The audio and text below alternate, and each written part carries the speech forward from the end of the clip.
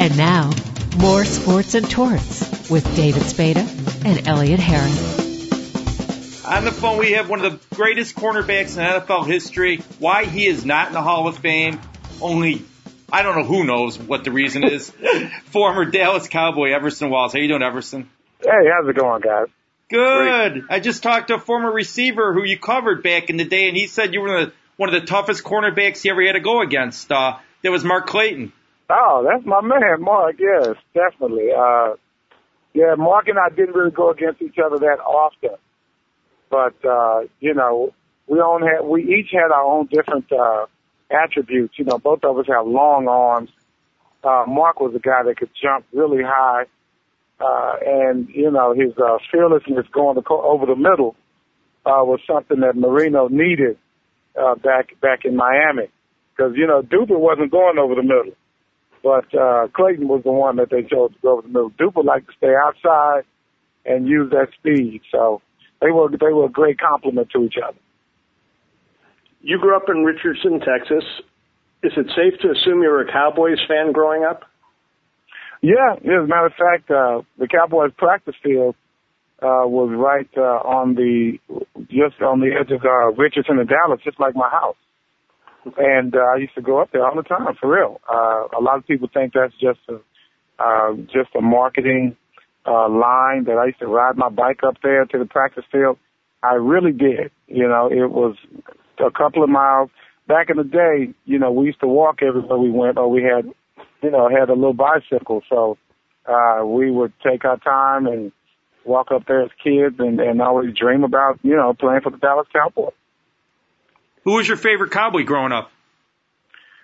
Growing up, it was always either Bob Hayes, who kind of loved it to death. He was so exciting. And I just thought for a brief time, he was just there so briefly, was Dwayne Thomas.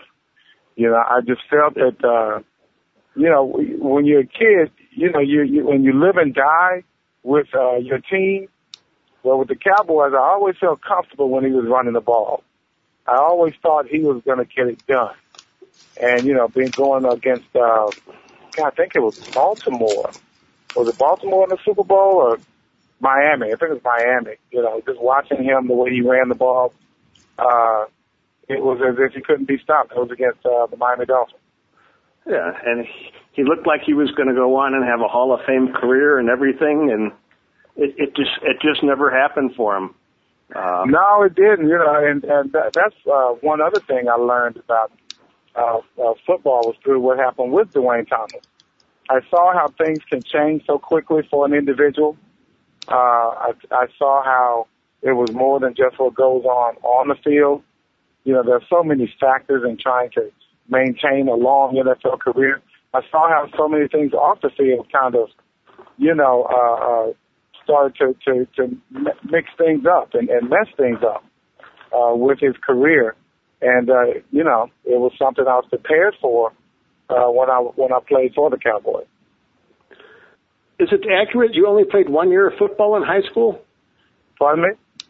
Is it accurate that you played only 1 year of football in high school? Yeah. I mean, I played Senior League and all the way up to I think it was 8th grade. But, after a while, I thought I was going to be this great basketball player because I had some skills. I had a little game. I could shoot very well. I couldn't shoot free throws worth of crap, but I could definitely, you give me a bounce and a rhythm, and I could really sink it, and I could jump very, very high. I would jump center for my high school team. So I had a little skill in that regard, and I just enjoyed the comfortable environment of a basketball arena. There's no weather, there's no weather permitting, anything like that. You can get in there and play, you know what temperature is going to be and all of that. And as opposed to football, I hated the unpredictability of football. I hated the being outside and burning up in the sun. I hated being in the rain. I hated being in the snow. Oh my God. A cold game, I hated that. So, it was something I had to get used to as a professional, but that was what stopped me from playing when I was a youngster. How did Eddie Robinson convince you to go to Grambling? You know, I got to say, Eddie didn't really convince me. My girlfriend did. You know, she had already known where she was going to go to school. And with me just playing 1 year of high school football, nobody really came after me. So I started trying to, you know, make some calls myself. I became proactive. And so when she said she was going to Grambling, then I said, why not? You know, follow her to Grambling. We had a great relationship. We're still married to this day. And we grew up together. So, you know, we just kind of stuck together. And that ended up working out very well for both of us. Okay. How did your mother convince Eddie Robinson then that he should give you a scholarship? You know, my mom had a lot to do with that. She was, you know, very determined to get her son a scholarship. I was just blessed that at that time of the year, after the recruiting season was basically over, that they actually had a scholarship available. So someone must have chosen another school or something to that nature, because they had one there that was available for me. He liked the film that I sent him. I got all the information from my girlfriend, got the address and everything. I sent it to the coaching staff. The communication stayed open. And you know, once they saw how you know, tall I was, and they saw that I could catch, that impressed them a little bit. And, you know, when I had my afro, I looked even taller then than I look now. And with that, I think I must have really looked like although I was skinny, you know, I actually had, you know, a good frame about myself, and that's what they wanted, some guys that could do a little, it had some agility. I had some ability, but it came through agility. I could jump. I could turn my body. I could catch. I could do certain things. So I was a multifaceted defensive back. What was Eddie like as a coach? Eddie was amazing. You know, he was always thirsty for knowledge. He used to go around to all the coaches' conventions, and if someone was doing something that was innovative or successful, he would just pick their brain.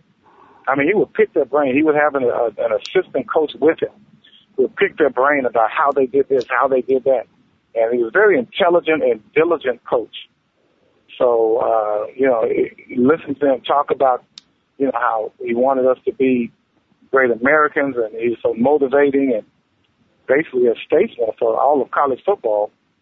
You know, he was just a figure that, you know, as dominating and, you know, admirable as any figure I've ever been around, to tell you the truth. Did you go to Grambling thinking you were going to be an offensive star, or a defensive star? No, I definitely went as a defensive back. I didn't know that I would be a corner. I went there as a safety. You know, when you talk about playing basketball and things of that nature, most basketball players have good range as defensive backs, and I had good range as a safety. But, you know, as I got there and started working on my back pedal, we worked so diligently on man-to-man. And I got really good at covering some of the fastest wide receivers I've ever gone up against. I was able to hold my own, at least, in the one-on-one practices. And this one, I was still a freshman. Then I kind of started honing in on wanting to be a cornerback. I really did. And the challenge, you know, being a safety is, of course, a challenge as well. You have to come up and make big hits on big backs, you know, tight ends. I remember a former Dallas Cowboy defensive back, played some safety, played corner, pretty good basketball player by the name of Cornell Green. Right. Sure. That's true. That's true. Did you pattern yourself at all after him? I really didn't, but it's so funny. As I met Cornell, you know, we do have the same type of frame. Of course, he was so amazing as a safety as well. He was stronger than I was, you know, faster. He had it all. You know, he's a guy that really doesn't get nearly enough credit for his place in history. But, you know, we walk alike. You know, there's I laugh about how I'm slew-footed, and Cornell is as well. And you can use that to your advantage. being slew-footed, it really helped me in my motions and my hips, and I'm able to go lateral and be able to turn summer back pedal into a running forward as quick as anybody. And Cornell was the same way. The movement in the hips is the secret to being a good cornerback or defensive back. And Cornell and I both had that attribute in spades. When you ran that 4.72 during the workouts, did you think to yourself, you know what, I might have just played myself out of the league? You know, I thought that scouts were much more intelligent than they ended up being. I'm not going to lie to you. I thought that, you know, when you look at my film, you know, I thought everyone knew that there's a difference between game speed and the time speed. I'm running by myself. You know, it's silly to me. You know, if you want a track guy, then you go get a track guy. But, you know, if you want a guy that knew how to backpedal, you wanted a guy that could shut down any wide receiver he comes up against, then I'm your guy. And I was so disappointed that they couldn't understand that. You don't just get 11 interceptions in college just on accident with your thumb up your butt. You know what I mean? If you get 11 interceptions, I don't care who you're playing against, you got to have some skill, especially at the cornerback position. Safety is one thing, 11 interceptions. But a cornerback position, being agile enough to backpedal, turn and run, locate the ball, go up the highest point, get the ball. You know, that's not easy at all. It's you know, your brain has to work very hard, you know, and your brain and your body have to have this connection. And I thought that my film work would show that regardless of that 40 time, that I was a guy that still someone needs to not just take a chance on, but, you know, profit off of my ability. Well, and you had 11 interceptions as a senior at Grambling, and you say to yourself, do the scouts think that you got beat all the time and the quarterbacks were underthrowing? You know, you know, at some point you have to believe your eyes, right, rather than a stopwatch. No doubt, and you know, that's why the thing about the Cowboys, you know, they were a little bit overboard in regards to some of the tests they had us doing on from that was computerized. But there were certain things that I could show them the entire picture when it's computerized. The way, you know, when you get into camp, and, you know, you show everything that you can do. That's when I was able to really excel and show my athletic ability. It had to be a dream come true, though, when the Cowboys signed you. Yeah, it was, you know, but me, I was so hard-headed and full of myself to where I was still upset that they didn't think I was good enough to be drafted. So, of course, as much as I was, there was a comfort zone, definitely, in being with the Cowboys because I knew the organization, I knew what to expect, I knew the business aspect of it. There's still the anger that they didn't think I was good enough. Now, the Cowboys weren't the only ones who were interested in signing you, though. Yeah, and I took it out on them too. I mean, that's why I got 11 interceptions my rookie year too. I was still upset. You passed up the opportunity to go to where? Buffalo? Yeah, no, I didn't see that as much of an opportunity. You had a decent team, no doubt about it. Could have played with a Grambling night. Frank Lewis could have played with him. But I always thought that the Saints as well would have been an option. But at that time, they were just wearing bags and they were just the aim. Yeah. So I didn't want to go to an organization that seemed to really not have it together. I wanted to go to an organization that was going to be accountable and an organization that I knew needed one element of their defense. And I thought that the second, you know, them having the weak secondary, I thought that was my opportunity. I thought that was my best opportunity. You can go to a team that has a weak secondary, but also is weak on their entire defense. But if you go to a team that needs strength in their secondary, and that's all they need to get over the top, then I felt like that organization would be a lot more accountable to their fans and try and sign the best player no matter what school he came from, and no matter what position he was drafted or not drafted. I mean, you had to do something, right? I mean, you go undrafted and then lead the league in interception with 11 your rookie year. I mean, most rookies don't even see the field or are undrafted. Yeah, well, that's just how bad the Cowboys secondary was at the time. I mean, just think about it. You had 2 free agents that made the team. That was Mike Downs and myself. So they were just thirsty for someone that could make a play. You know, they were just thirsty for someone that could make a play. Plus, the Cowboys' defensive scheme was a bit complicated, and that boded well in my favor as well, because there were times when you were going to end up playing a lot of man-to-man, even though zone was called. And that's where I was able to show what I could do, was by being in that man-to-man situation. And that gave me a little bit of an advantage of some of the other guys. And it didn't hurt that the Cowboys did have some talent on the defensive line to apply a little pressure to the quarterback. No doubt about it. It did help. Sure did help. I mean, it was almost set up perfectly for me, to tell you the truth. I mean, if I was just to approach my opportunities, you know, from an intelligent point of view. And that's what I tried to do by, you know, understanding that you had one of the best front fours in the game, knowing that pressure is going to be there, ball's going to be up in the air, you know, a lot of times. And if it's up in the air and I'm close to my man, and I have a chance to get it. What was Landry like as a coach? Landry was tough, man. Landry was smart. Landry was, how can I say it? Landry was analytical. He was extremely hardworking. I'll say that much.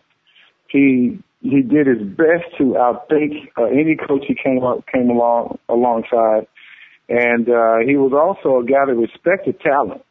You know, he didn't talk to you much, but he did respect you if you could play well, and he wanted to make sure you can get on that field. And that was another thing that boded well for me, because as he saw me making those interceptions, I remember him making a statement. He goes, you know, if this guy can get interceptions while he's sitting on the bench, maybe if I can get him out there as a starter, he'll get more interceptions.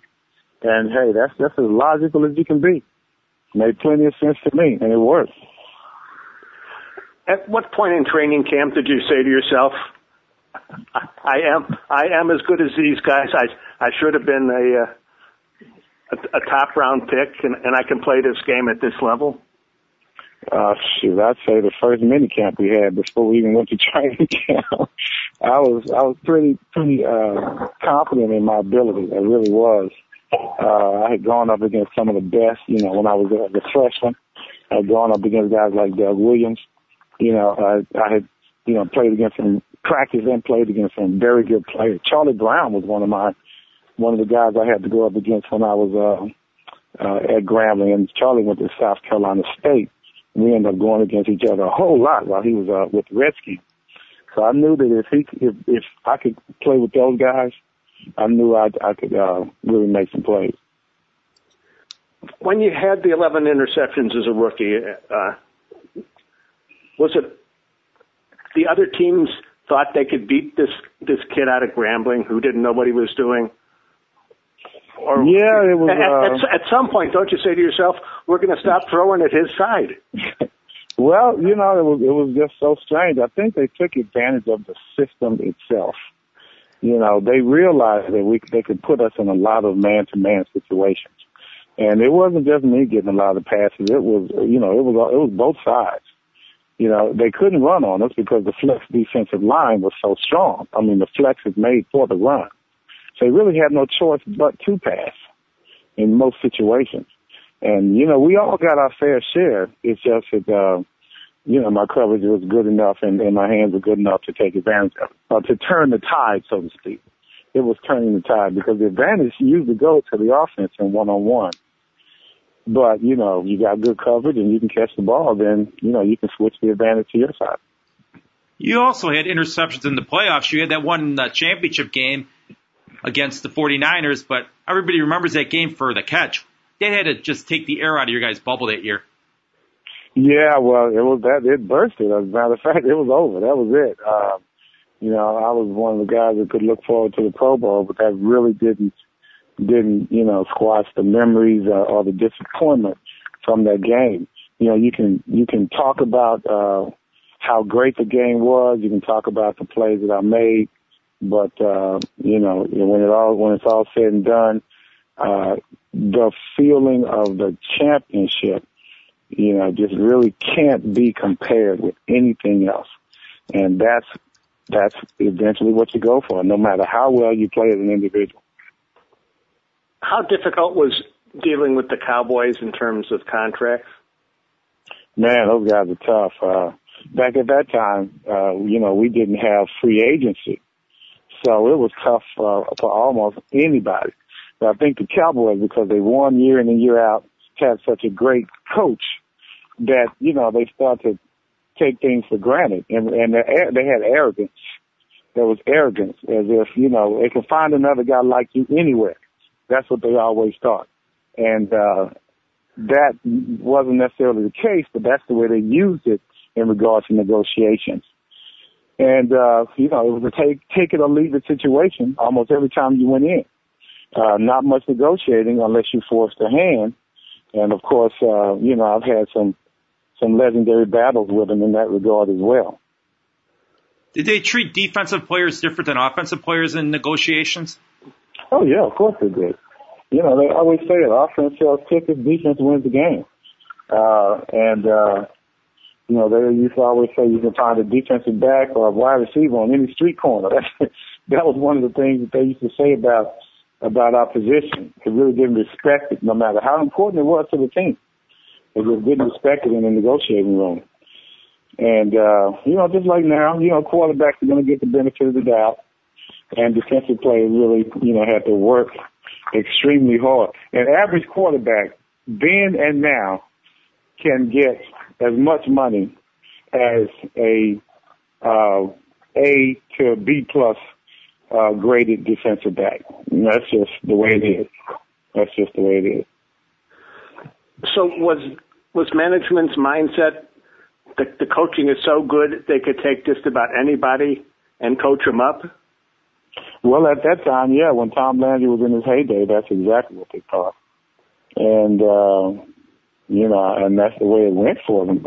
It seemed like, that you still won with a great offense, no matter how bad your defensive backs were. They still made it to the championship the year before I got there. Of course, they had some Super Bowls, of course, and they may have been lacking in one position and not in another, but, they felt that, Tom was, and their coaching staff was good enough, and most of the time they were. You had to think to yourself, you know what, I've got to get a Super Bowl ring with the Cowboys with how good they were in the 60s and 70s. Right. We were, I think the 60s and the 80s, there were no championship rings. The 70s and the 90s, those guys were able to make it happen. And I really feel bad that I was part of that regime that didn't make it, because as much as I loved being in the biggest market in the world, in New York, the biggest media market, the most exposure you can come up against in any other city, I love being in New York, love winning on that stage, love all the personal satisfaction, proving people wrong, coming back through Dallas and playing so well and getting my revenge, so to speak, on that organization. I still would have felt so, I don't know how to say it. It would have been so fitting that I could have won the Super Bowl in Dallas. That could have been extremely fitting. How difficult was the transition in coaches from Landry to Jimmy Johnson? From the outside, it looked like here's this Hall of Fame coach just getting pushed out the door, and here comes a whole new regime. Well, at that time, I was so stunned so often in those last 2 years. Tom's last year was 2-14. And I think you almost expected it. You really did. I didn't expect it to happen so quickly, but you expected it definitely to happen. And what happened to Tom was like the same thing that happened to the players. And it had happened so often to the players. It as much as, of course, we revered Tom Landry, there were some players that I revered that were treated very shabbily by the Cowboy organization. And I wasn't surprised. I was surprised, but I was pretty much numb to the business of football by that time in my career. 28 years old, been through the ups and downs of negotiations, all the battles and strikes, work stoppage, and things of that nature. I guess I was pretty jaded at the time. I guess that's the best way to put it. Did it be extra special for you when you beat the 49ers in the championship game when you were with the Giants after what the 49ers did to you guys for all those years in the 80s? Say again, I'm sorry. One more time. It had to be extra special for you when you beat the 49ers in the championship game with the Giants after all the times the 49ers basically beat you guys in championship games. No doubt about it. That was a very poignant win. Of course, anytime you beat the 49ers, you do. But what happened with that team was broken up after that. Joe Montana never played quarterback. I'm pretty much mistaken. Joe never played quarterback in San Francisco after that. Steve Young came and took his place. Roger Craig had left the team. Even Ronnie Lott left the team right after that season. So it was a transition for them. And after what happened in my career, it felt kind of good to be part of a team that led to a transition in the 49er organization as well. Yeah, that gave me a little bit of satisfaction, no doubt about it. With New York, you played for another Hall of Fame coach in Bill Parcells. Were there any similarities between him and Coach Landry? They were very different. I thought that Bill, was totally different personality, Yeah, God, just, he's a jokester. He's actually a lot of fun. I guess being, starting off the season 10-0 didn't hurt. But yeah, we were having a lot of fun around there. It was one of my most enjoyable seasons ever in my entire career. Really, as far as a season, in my entire life. It was an enjoyable season on and off the court, the field, my family, everybody, everything. We just enjoyed that whole year. It was such a change from being at home, playing with an organization that was very conservative, and then going to, one of our favorite cities, of course, besides home now. Love Dallas as a home. But going to New York, it was exciting. It was new. The kids were, it was around the Home Alone time when the kids knew all about New York City. So it was pretty special for us.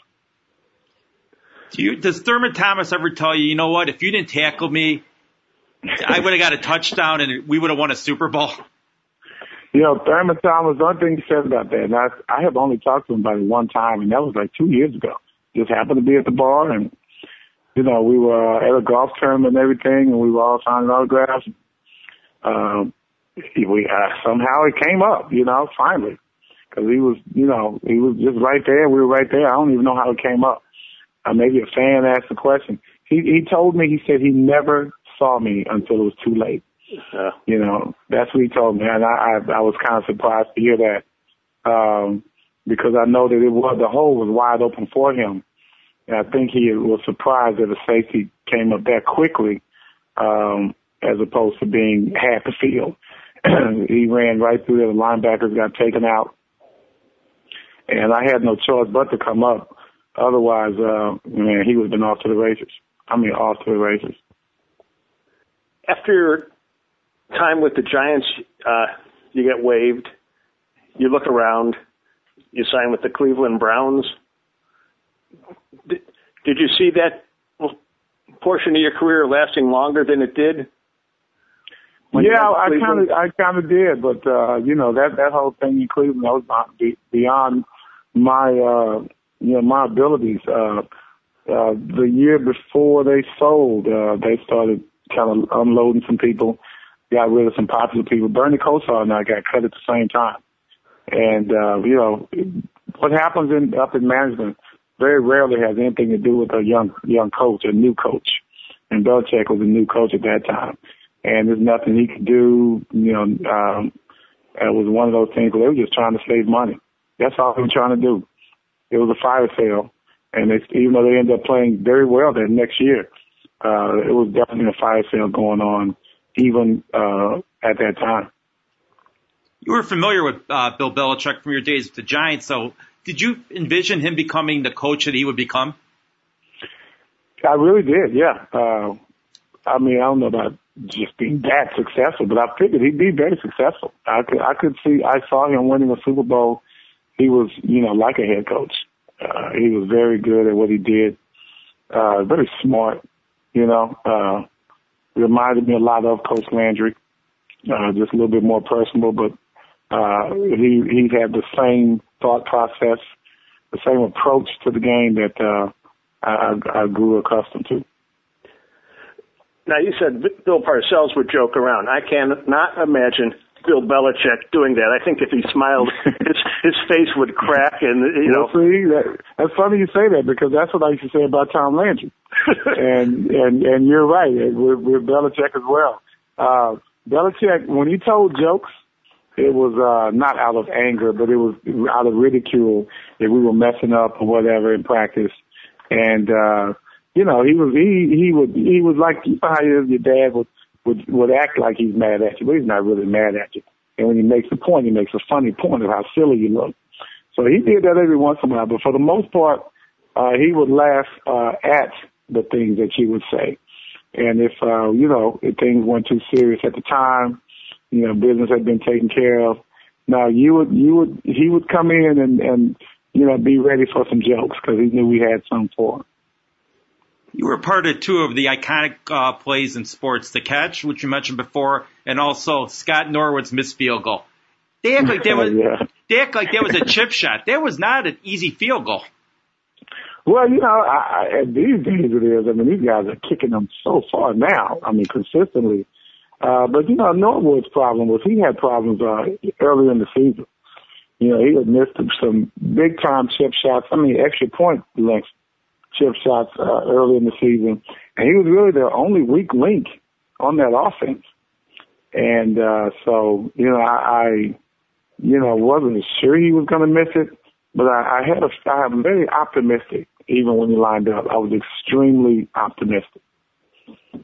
And his fate played out. It worked pretty much the way you had envisioned. Yeah, it did. It did. I told Parcells when I first got there, I said, with my turnover ability, I can help this secondary. I knew I could, because they didn't get many turnovers. They were just like the Cowboys when I got there. They weren't as bad in the secondary, but they were not a team that was accustomed to turnovers, considering how strong their front seven was. I was so surprised. You get all that pressure. So I ended up, just like I told Parcells, I can help this secondary. I can lead this secondary. Sure enough, I led them with about 6 interceptions that year. No one had gotten 6 in a long time with the Giants at that time. And, the turnovers can be infectious. If you see one guy getting interceptions, trust me, it's going to spread throughout the whole team, because it changes everyone's mindset. I did it with Grambling. We led the nation in interceptions while I was there. They had never done that before. Did it with the Cowboys. We led the league in interceptions. Cowboys had never done that before. And with the Giants, I came and led them in interceptions as well, even though as a team we didn't lead, but guys did improve their turnover game. There has to be a mindset that's, inbred into the players, and it starts in training camp, and that's why I started doing it. What is it with these Grambling guys? Becoming great football players. They got 4 guys in the Hall of Fame, should be 5 with you. Willie Brown, Buck Buchanan, Willie Davis, Charlie Joyner. You guys had a lot of talent down there through the years. Oh, no doubt. It's a small town. Oh, my God. It's so small. It's so small. And for all that talent to come, Louisiana is just a very talented state, athletic-wise. You had some country boys down there. They just were naturals, and then have a coach like Coach Robinson. The way he taught us, the way he mentored us was very advantageous for us once we got to the pros because we knew how to act. We always wore suits and ties in college, and that's pretty much the way it was when we got to the pros. We all graduated from college, so you needed that intellect, when you're playing in the NFL. You especially with the Dallas Cowboys, very complicated systems on both sides of the ball. Among your many achievements in your life, I would say the greatest one concerning the Cowboys came in donating a kidney to Ron Springs, a former teammate. How did an offensive guy and a defensive guy get so close? I don't know. That's funny, man. Ron always used to tell me about he was the best player on the team. He was not shy about his abilities. He was one of the faster fullbacks in the league at that time. One of the better blocking fullbacks as well. You could pretty much do it all. And being in the backfield with Tony Dorsett, that really made them a dangerous offense. My rookie year, I think Ron had like 12 touchdowns. That's saying a lot for somebody who's in the same backfield with Tony Dorsett. And he's one of the best blocking fullbacks you ever wanted to be around. One of the better friends, one of the funnier guys you ever want to be around. So he's a multifaceted guy. Sense of humor, he was engaging. He wasn't a mean person at all. He looked out for people that he knew would appreciate it. He's just one of those guys that you just couldn't help but like. So when it came down to him and his illness of diabetes, you just kind of you wanted to be able to help him. We were great friends, of course. On top of that, it wasn't just a football thing. And we were just great friends. Period. We were business partners after we retired. Our families are very close. Our kids are close. We know each other's moms, dads, all of that, sisters, brothers. So we're pretty much family. And so when it came time to see if he needed some help, I saw an opportunity, and we went for it. Who talked more trash, him or Tony Dorsett? It seemed like they both had egos. Oh, no. Ron kept Dorsett in stitches. He kept him in stitches. Dorsett loved Ron Springs on and off the field. They were just great buddies. If Tony was a match, Tony probably would have done it. If Tony was a match, he would have donated the kidney. I just don't think he was a match. Yeah, it's one thing to tell a friend, hey, if there's anything I can ever do for you. Right. We generally don't think body parts. Yeah, exactly. I say that all the time. Yeah. I remember, he was going to try some other avenues, and it was when those avenues failed that I just got curious. I was curious. I was like, hey, what is the process? What's your blood type? Just started asking questions. And then next thing you know, I'm taking tests and going through that process. Yeah, because players nowadays, they charge other teammates tens of thousands of dollars to get a uniform number. Hey, I told Ron he owes me big time. He told he owed me all the way up until the day he died. I told him he owed me. I could have charged him about $50,000 for my kidney. I looked it up. That's the going rate for a good kidney. Well, you got to hold on to the one you got left now. Oh yeah. Now you wrote a book, Gift for Ron. I expect to see that as a movie. Am I delusional? Well, they really stopped printing it. They didn't really give it much publicity at all. My publishers didn't. They were just, I don't know what happened, but they really didn't push it well at all. It was very, I don't know, they were very absent, after a while. They just kind of, and I think they were just having money problems. So, I'm self-publishing now. I bought the rights to it, and, I'll always be able to provide it for, fans and things of that nature and have my own book signed. Because it's a timeless story. It's a timeless story. Right. I don't know about TV. I don't know anybody in the film, but, if you know somebody, send them my way. There's a former Cowboy quarterback who's like the richest former athlete of all time, Roger Staubach. He could fund it. Yeah, Roger, that's funny. Roger was, and Ron, he loved Ron. Roger was one of those guys that really loved running. I guess he just really liked his sense of humor, especially when he was a young guy and Roger was about to leave the league. You know, he and Ron, in that little time, he got pretty close. So, yeah, Roger kind of felt that whole, love behind the donation as well. He understood it. So why are you not in the Ring of Honor? You know, that's funny you mentioned that. Everybody talks about Hall of Fame, and that's cool too. But, you know, the Ring of Honor is just as special. You know, especially talking about a Cowboy Ring of Honor. You know, it's a one-man voting committee, so, you know, you have to ask Jerry one of these days. You have to ask. Only one man determines that. Only one man determines that. So that's his call. You look at certain players and you say, okay, it's either one, a no-brainer, or you mean he's not in there already? And and a lot of people think I'm already in. You're right. Right.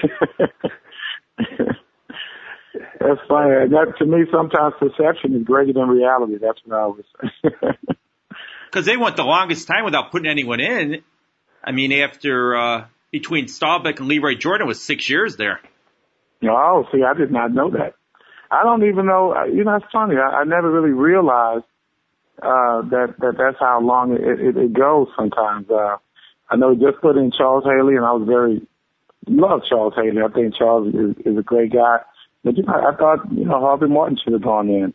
You know, I think, you know, guys like Cornell Green should get a lot more respect. I mean, really, all-pro in both cornerback and safety. I mean, that's just amazing to me. That's just amazing. And no one, I mean, it's like it never happened, you know. They keep talking about these great DBs nowadays, which a lot of them, they do have some great DBs. But, you know, what Cornell did, that was just amazing. If they put Dion in before you, you better go out there and tackle him. I would not be surprised. I think Dion is he already in? No, he's not. They put Larry Allen. They put Larry Allen in, Charles Haley, and Drew Pearson. Those are the last three.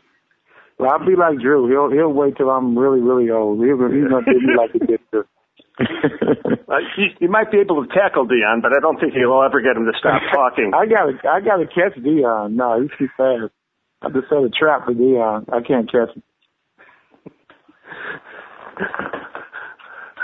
All righty. Did you enjoy cornerback or safety more? No, corner, definitely. If a corner, when they moved me to safety, I felt like being put out to pasture. Okay. It felt like an insult. That's where the guys who can't play cornerback go? Exactly. That's where cornerbacks go to die. One last thing. Back in the heyday with the Cowboys in the late 70s, early 80s, who was more popular, the players or the cheerleaders? You know, that was amazing. The players were extremely popular, but, you know, when you think about the Cowboy cheerleaders, they work just as hard as anybody, and you don't even realize how little they get paid. I mean, back then, I think they got $50 a game or something like that. Could you imagine? And they were like ambassadors. If you think worldwide, the Cowboy cheerleaders. If you think worldwide, because they were ambassadors to the servicemen all over the world, and they definitely had more of an international appeal than the players themselves.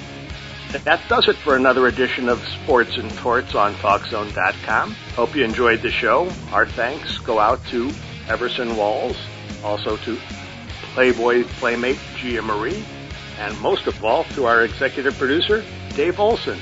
This is Sports and Torts on TalkZone.com. Tune in again next time.